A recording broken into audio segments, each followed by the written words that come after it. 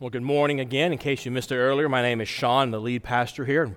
Special welcome to all of our guests here today. If you'd like to find out more about our church, you can take your order of worship here and scan this QR code here on the back cover, and that'll take you to a form where you can give us some information. If you'd like to meet with me or a member of the staff, we'd love to sit down with you and talk to you about our church or whatever you want to talk about, but scanning that's the first step to get there. And then if you are one of our guests here today, in a few moments we're going to be walking through a passage of Scripture. And today's passage is found on page 730 of that black chair Bible there in front of you if you'd like to follow along. And if you do not have a Bible at home, please do take that one with you as our gift. We would love for you to have that. So we're working our way through this Old Testament prophet named Micah. And we've seen that God's people are in a rough time. He tells us that like a woman in labor, the pain of the moment that they're in is going to lead to something new and wonderful. So God is not going to deliver them from this hardship, but God will be with them in it, and He will rescue them from it. So what's going on in history at this point, to give us some insight, is this empire named Assyria invades the northern part of the country called Israel, conquers it, takes over the 10 tribes and just exiles them. They're gone. They're lost to history. The 10 tribes are gone. Then they invade the southern part called Judah, and they besiege Jerusalem, and then they up and leave unexpectedly. They're just gone. There's no battle. Jerusalem wakes up, and they're just gone. So as we walk through this, here's one thing I want you to remember. Because sometimes as we go through minor prophets especially, those are like, okay, this is great if I get together and play Bible trivia. What have you got for me? So the minor prophets are really applicable to the Christian life. This is not God sending prophets to people who don't know Him and saying, hey, you better shape up. This is God sending prophets to people who are already in covenant with Him. They have already been wed, so to speak, by covenant. These are His people who've experienced some of His salvific grace, and so He is coming to them and critiquing them and helping them become better disciples, we could say. So as a Christian, when we walk through these minor prophets, there's lots of stuff here for God to critique us when we look at these judgments and disciplines that He does to His own people. But since it's applicable to the Christian life, let's do a couple caveats to make sure we don't go down some wrong paths. First of all is, as God's judgments on Israel are applicable to hardships in our life and disciplines, we need to remember that God does discipline those He loves, but He doesn't forsake His people. So Christians, once you have been united to Jesus by faith, you can't be disunited. You cannot lose your salvation. So don't read this in terms of, oh, I'm no longer a Christian if I'm going through bad things. No. John 10:28, if you want to look it up, Jesus Himself said that I hold you in my hand and no one can take you from my hand. Here's a good way to remember it if you need to remember this. If we could lose our salvation, we would. Okay? It's just that simple. But God does discipline His people. God does come to Christians and He does discipline us into greater obedience. Especially maybe we fall into some grievous, repeated sin. He will bring hardship to help purify us. Or maybe we need to be reminded of how sinful we really are and how much we need His grace. And so He withdraws the feeling of His closeness. And we're reminded how much we're without hope without Him. Those are all judgments that God brings to His people, but it doesn't mean He's forsaking you when He does that. God does not abandon His people. So with that background, let's turn to God's Word now. We're looking at Micah, starting chapter 4, verse 11. It's found on page 10 in your order of worship. Again, page 730 in the black chair Bible. Now, many nations have assembled against you, saying, let her be defiled, and let our eyes gaze upon Zion.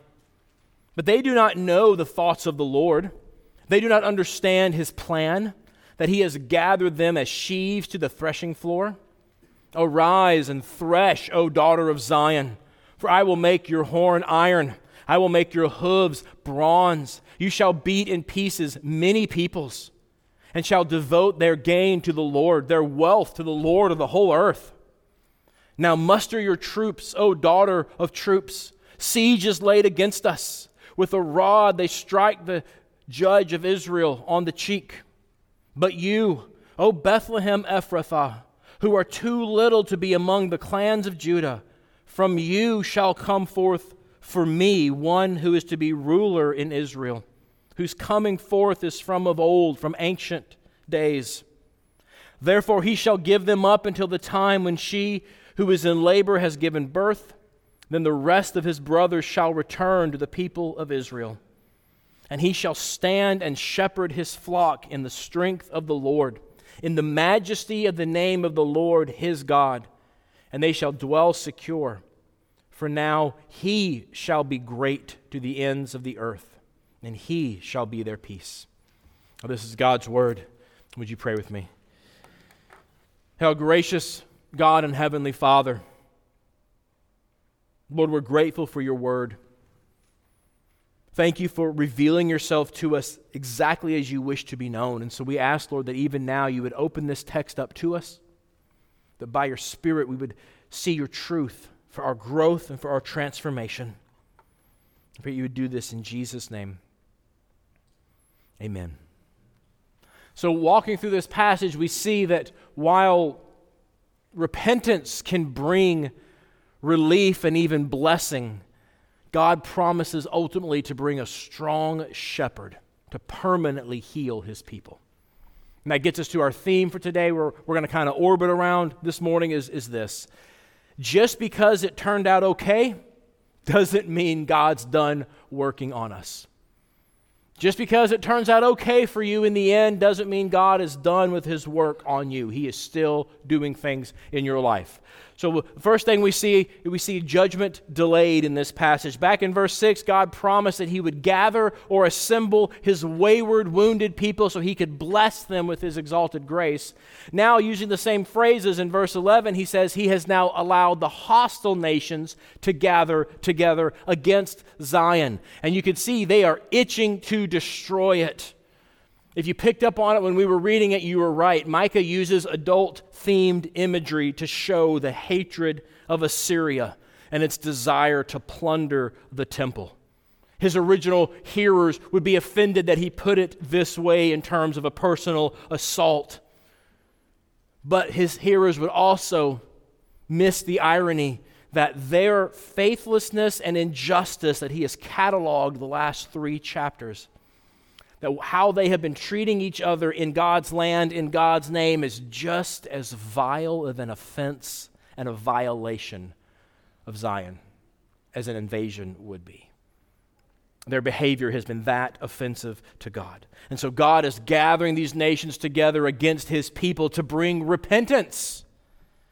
The invaders do want to hurt God's people. What you do in the ancient Near East is basically, it's not just army on army, it's God versus God. And so you would come in, you would defeat their army, you would go to the temples and you would desecrate the temples to show that your God is powerless, our God wins, submit. And so they want to do that. They want to come in and desecrate the temple to get God's people to submit to them. I want to make sure we're all tracking, so let's look together at the kids' version of verse 11. Here's how we put it for them. But for right now, all these godless people have ganged up against you, saying, we want to hurt God's people and spit on God's temple. See, while they are God's tools of destruction, they are still anxious to hurt God's people and to embarrass God. Oh, dear Christian, we need to remember that.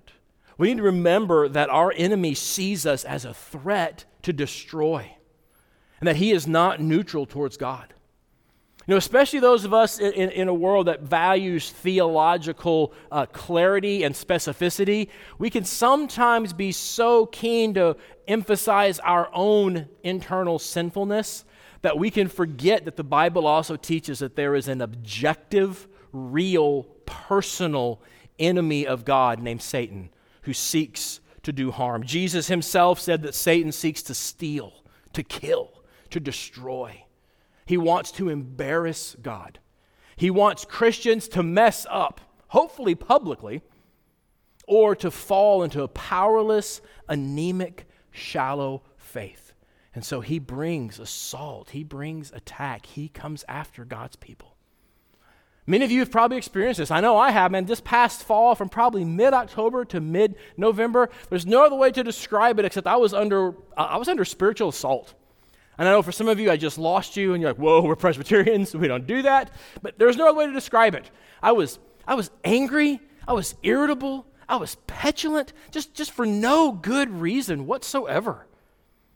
I just was. And an older friend sat down in my office and just confronted me and said, you are an angry man recently. What is wrong with you? And which is, lovely to hear. But the Lord used that to lead me into repentance, and I just saw so clearly that, man, I had been in God's Word so much as a technician for y'all to give you stuff. But it had been a long time since I had been in the Word as a son who needed bread. You see, and when we coast on autopilot in the Christian life, it is deadly because we forget we have an enemy. And oftentimes, he wants us just to coast in this anemic, shallow faith. And so God brings hardships to get you out of that. That's what he does to the people of Micah's day, to get them out of their stupor. These gathered nations are God's tools, but they're still ignorant of God's plans, he said. They don't recognize that they are actually tools for repentance and reward. They've been gathered together, they think, to assault and to steal, but God has gathered them to be sheaves at threshing time. Now again, that's an agrarian image. We don't get that. So when you think of sheaves, do humans eat sheaves? Anybody ever had a sheave butter and jelly sandwich? Right? How about some sheave and, steak together? No. How about sheave-flavored Pop-Tarts? Anybody ever have those? Okay, no. Sheaves are like kale, okay? They're inedible. You don't eat them, okay? And they're not a superfood, okay?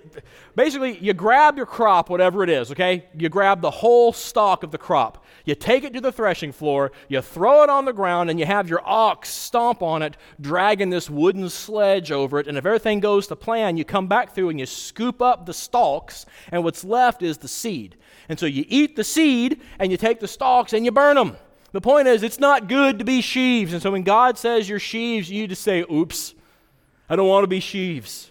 See, but God here shows his providential power in that he orchestrates events for his glory and the ultimate good of his people. He brings these hardships not just to bring repentance, but then so that afterwards he can bring reward and blessing as well. Back to my story. After the Lord helped me see and gave me repentance, man, I got to tell you, we had one of the best, most loving, joyful, peaceful holiday seasons we've had in a long time. Right, it's become kind of like a meme in our culture, hasn't it? That the holidays are when families fight, right? And one of the things about being a Protestant, not a Catholic, is I'm married and have children. And so, it happens in our house too. But you know what? When you've gone through a period of being irritable and petulant and you see it and you hate it and you repent of it, man, you're just so joyous to be a child of God that none of that stuff bothers you anymore. Or when others during the holiday seasons try to pick fights, which happens, it just rolls off you because you're so anchored in the gospel. At least that's what I experienced. That's what God does here to his people. He brings them through this hardship so they can find repentance and then have reward. That's his plan in this passage, but it's all, again, wrapped up in an agrarian image that we might miss. So let's look together at the kids' version of verse 13, see if we can translate that agrarian image. It says this, "Stand up, people of Jerusalem. God will make you strong and then use you to crush those godless bullies. You'll take all their stuff and bring it to God as a holy offering." Okay, so what's going on here is Assyria does invade Judah.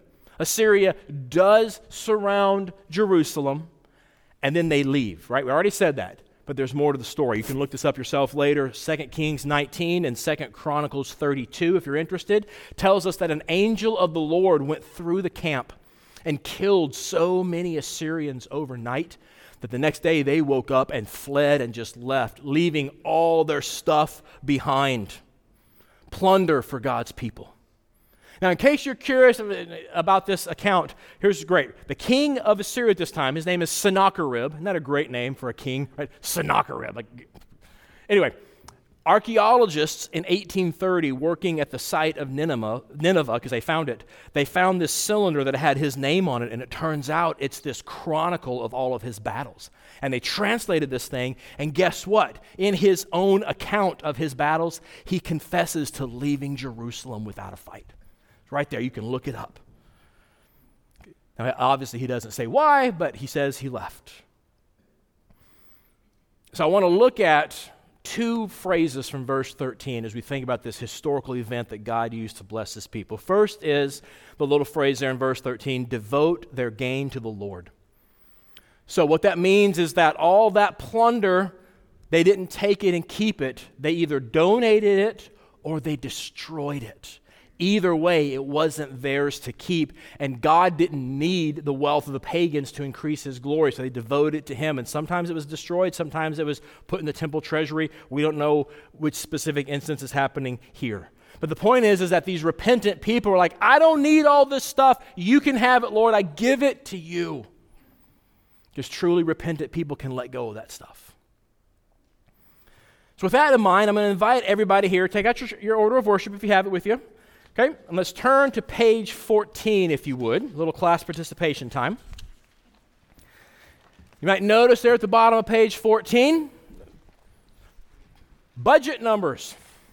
March is our last month, fiscally speaking. Our budget year goes April 1 to April 1, so we're coming up on our last month. And you might notice we are $51,000 under in giving this year.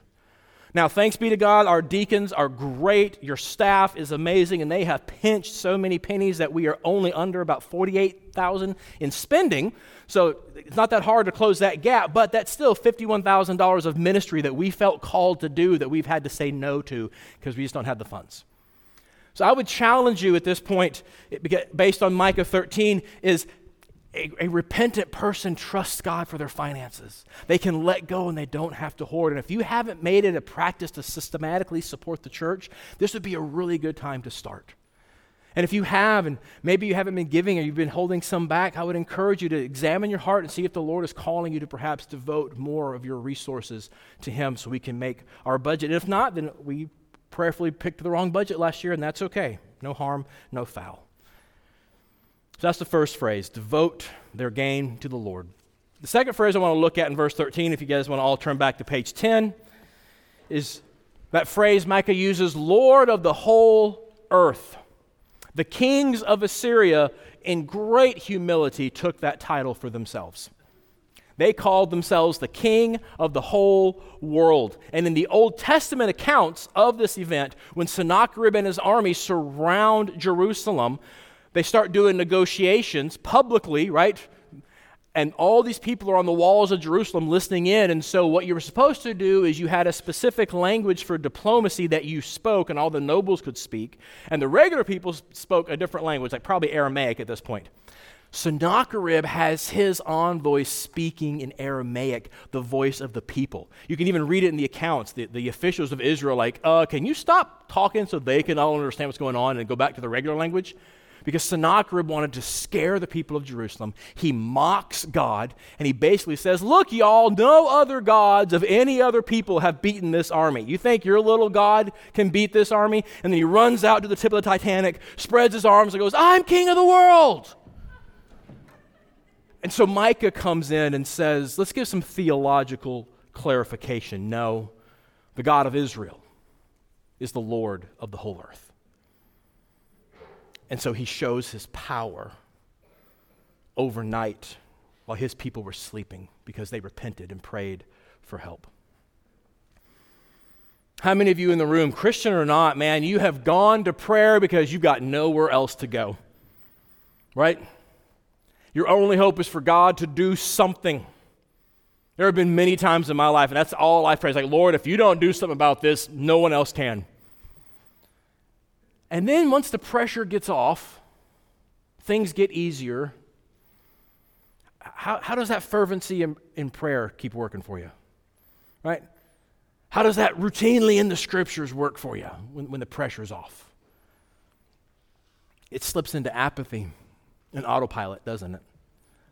It was the same for the people in Micah's day and beyond. after Assyria left, because just because it turned out okay doesn't mean God is done working on us. And we see starting in chapter 5, there's a turn where judgment is suffered. So starting here in chapter 5, Micah is given a glimpse of the future. Roughly 130 years in the future, Babylon comes, they invade Judah, they surround Jerusalem, and they don't leave. They win. There's no deliverance. In fact, verse 1 tells us that, what's it say? With a rod they strike the judge of Israel on the cheek. It's very insulting, but it's also an official act. Like when one king conquered another king, you made him kneel before you, and you struck him on the cheek, because no one does that to the king except a bigger, badder king, right? This shows how far the Davidic monarchy will fall at this point. And then the hope comes. Look with me at verse 2. It says, "But you, O Bethlehem Ephrathah, who are too little to be among the clans of Judah, from you shall come forth for me one who's to be ruler in Israel, whose coming forth is from of old, from ancient days." I know it's not even Christmas. We're talking about Bethlehem. But what do you expect from the guy who ruined Christmas by talking about Hosea, right? So, see, what happens is out of tiny little insignificant Bethlehem, so small that back in the book of Joshua when they were listing out all the towns each tribe got, they didn't even bother listing Bethlehem because it was too small. Out of that tiny little hometown of David, out of Davidsburg will come a preordained ruler in Israel. Back in 2 Samuel 7, God came to David and said, "I will always have one of your heirs on the throne." And so God fulfills that promise for himself from little Davidburg. And did you catch that little phrase there in verse 4? God says, he will rule for me. You see, God's plans for God's people are about God, not about us. He does things for his glory, not because we're just so cute he can't help himself. And there's actually a lot of hope there, because it means that we don't have to be worthy of God's promises for him to fulfill them. So when that voice comes to you and says, "You're too unworthy, you're not wanted, you're not enough," hope comes in remembering that God knows all of that, and his faithfulness to his promises is based on his worthiness, not yours. So in God's plans, Jerusalem will fall. The temple will burn. The people will be exiled. That's all wrapped up in verse 3. He shall give them up. But great David's greater son will come. He will gather, it says, all his wayward brothers and sisters together into the true Israel. Jesus himself grabs this promise from Micah 5 when he talks about having sheep from another fold he has to go talk to, referring to Gentiles. We also see this partially fulfilled at the day of Pentecost itself, when all these Jewish people from all across the Roman Empire and some Gentiles received the Holy Spirit, and they confessed Jesus as Messiah and Lord, becoming the church. So this is all beautifully going to happen. But before that happens, what does Micah tell us greater David will do?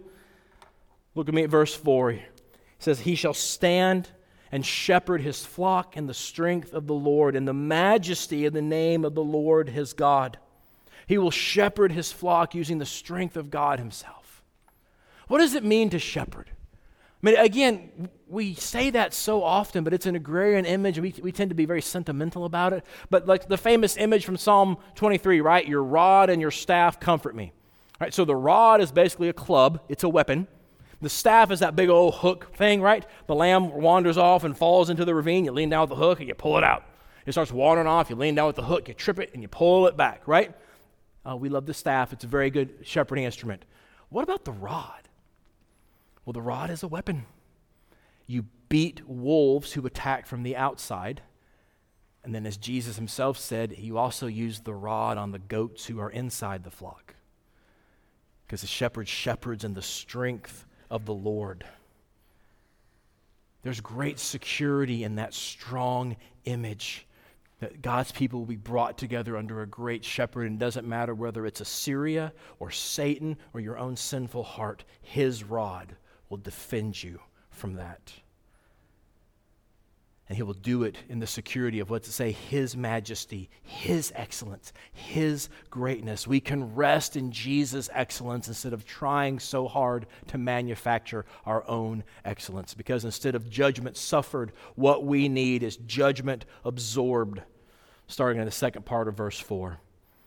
Do you notice there, the second part of verse 4, it says, they shall dwell when he stands. Literally, it's they shall sit securely when he stands. Great David will stand in the strength of the Lord, giving them the place where they can sit secure, because it says, he shall be great. The whole reason they were treating each other so poorly, robbing from each other in God's name, plundering each other's property, was because they wanted to be great, but instead they can rest in Jesus' greatness. Many of you have come up to me recently in the last 3 or 4 weeks. I'm not sure what's going on, but I've had several conversations with people telling me, hey, I tried to friend you on Facebook and you haven't responded yet. And I've had to respond, I don't do Facebook. So, I don't even know what the password is anymore. I have one, it's out there, you can see it, but I don't know what it is. And I had to get off of Facebook because I could feel that pull on my own heart of wanting to create and display my greatness. I want to put this picture of me doing something cool. I want to say this thing. I want to share this so people will see how great I am. But you see, I don't have to do that because united to Jesus, I rest in his greatness. And that's where I get my security. Don't you want that? That's promised to you in verse 5 where it says, he shall be their peace. Not merely the absence of conflict, but a wholesome integrity, resting in his greatness and his majesty. All right, so let's wrap this up. Peace. That's what we want. That's what we long for. That's what the people of Micah's day long for as well. Peace. We need peace with each other, which only comes from having peace with God. What we need is to be set free from the sin that enslaves us. And that's the promise that Micah sees here, that one day God would send his son, born in Bethlehem as great David's greater son, to shepherd his people into peace with the power and majesty of God. Micah didn't understand all that. He just knew he saw something. But then all 4 gospel writers and the rest of the New Testament say, this is Jesus, who himself, how did he refer to himself? Jesus said, I'm the great shepherd who will lay down his life for the sheep, grabbing this image from Micah 5. Jesus will absorb the judgment of God for our sins as our great shepherd. So instead of the rod of God's wrath beating us for our sin, Jesus absorbs the blows of that rod for us on the cross. And then he can reach down into the pit of our despair and selfishness, the prison of sin we're in, and with his shepherd's staff, he pulls us out and cares for us. That's what Micah promises here. It's what he sees but can barely articulate, and what we know in full is what? That to cure his constantly rebellious people, God comes to them in the gospel of Jesus Christ. The great shepherd from Bethlehem will come and he will live the life that God deserves from his people. And then he will give it to us in his grace. He will then die the death that God demands of his sinful, wayward people, and he will credit that death to us in his grace. And then in his resurrection, we can be united to him by faith and live in the peace that he promises. That is what Micah looks at here. Oh, if you want that, cast aside everything you've called religion. Everything you think you know about Christianity, just lay it aside and place your simple faith and trust in Jesus Christ alone as he's offered in this gospel. And you can stand in his peace. Let's pray together. Oh, gracious God and Heavenly Father, Lord, we thank you for your word. Lord, we thank you that this ancient text can challenge us today. And so, Lord, I pray for those here who know you, who've been united to your Son by faith, who confess you as Lord, that, Father, you would help us to see where we need to repent. You would help us to hate our sin and to turn from it, and to be more obedient for your glory and for our good. And we hold you to your promise to bless us when we do so. And Father, I pray for those here today who don't know you. I pray that as Jesus Christ has been lifted up and shown to be crucified for sinners and raised for our new life, that you would be true to your promise to draw all people to him.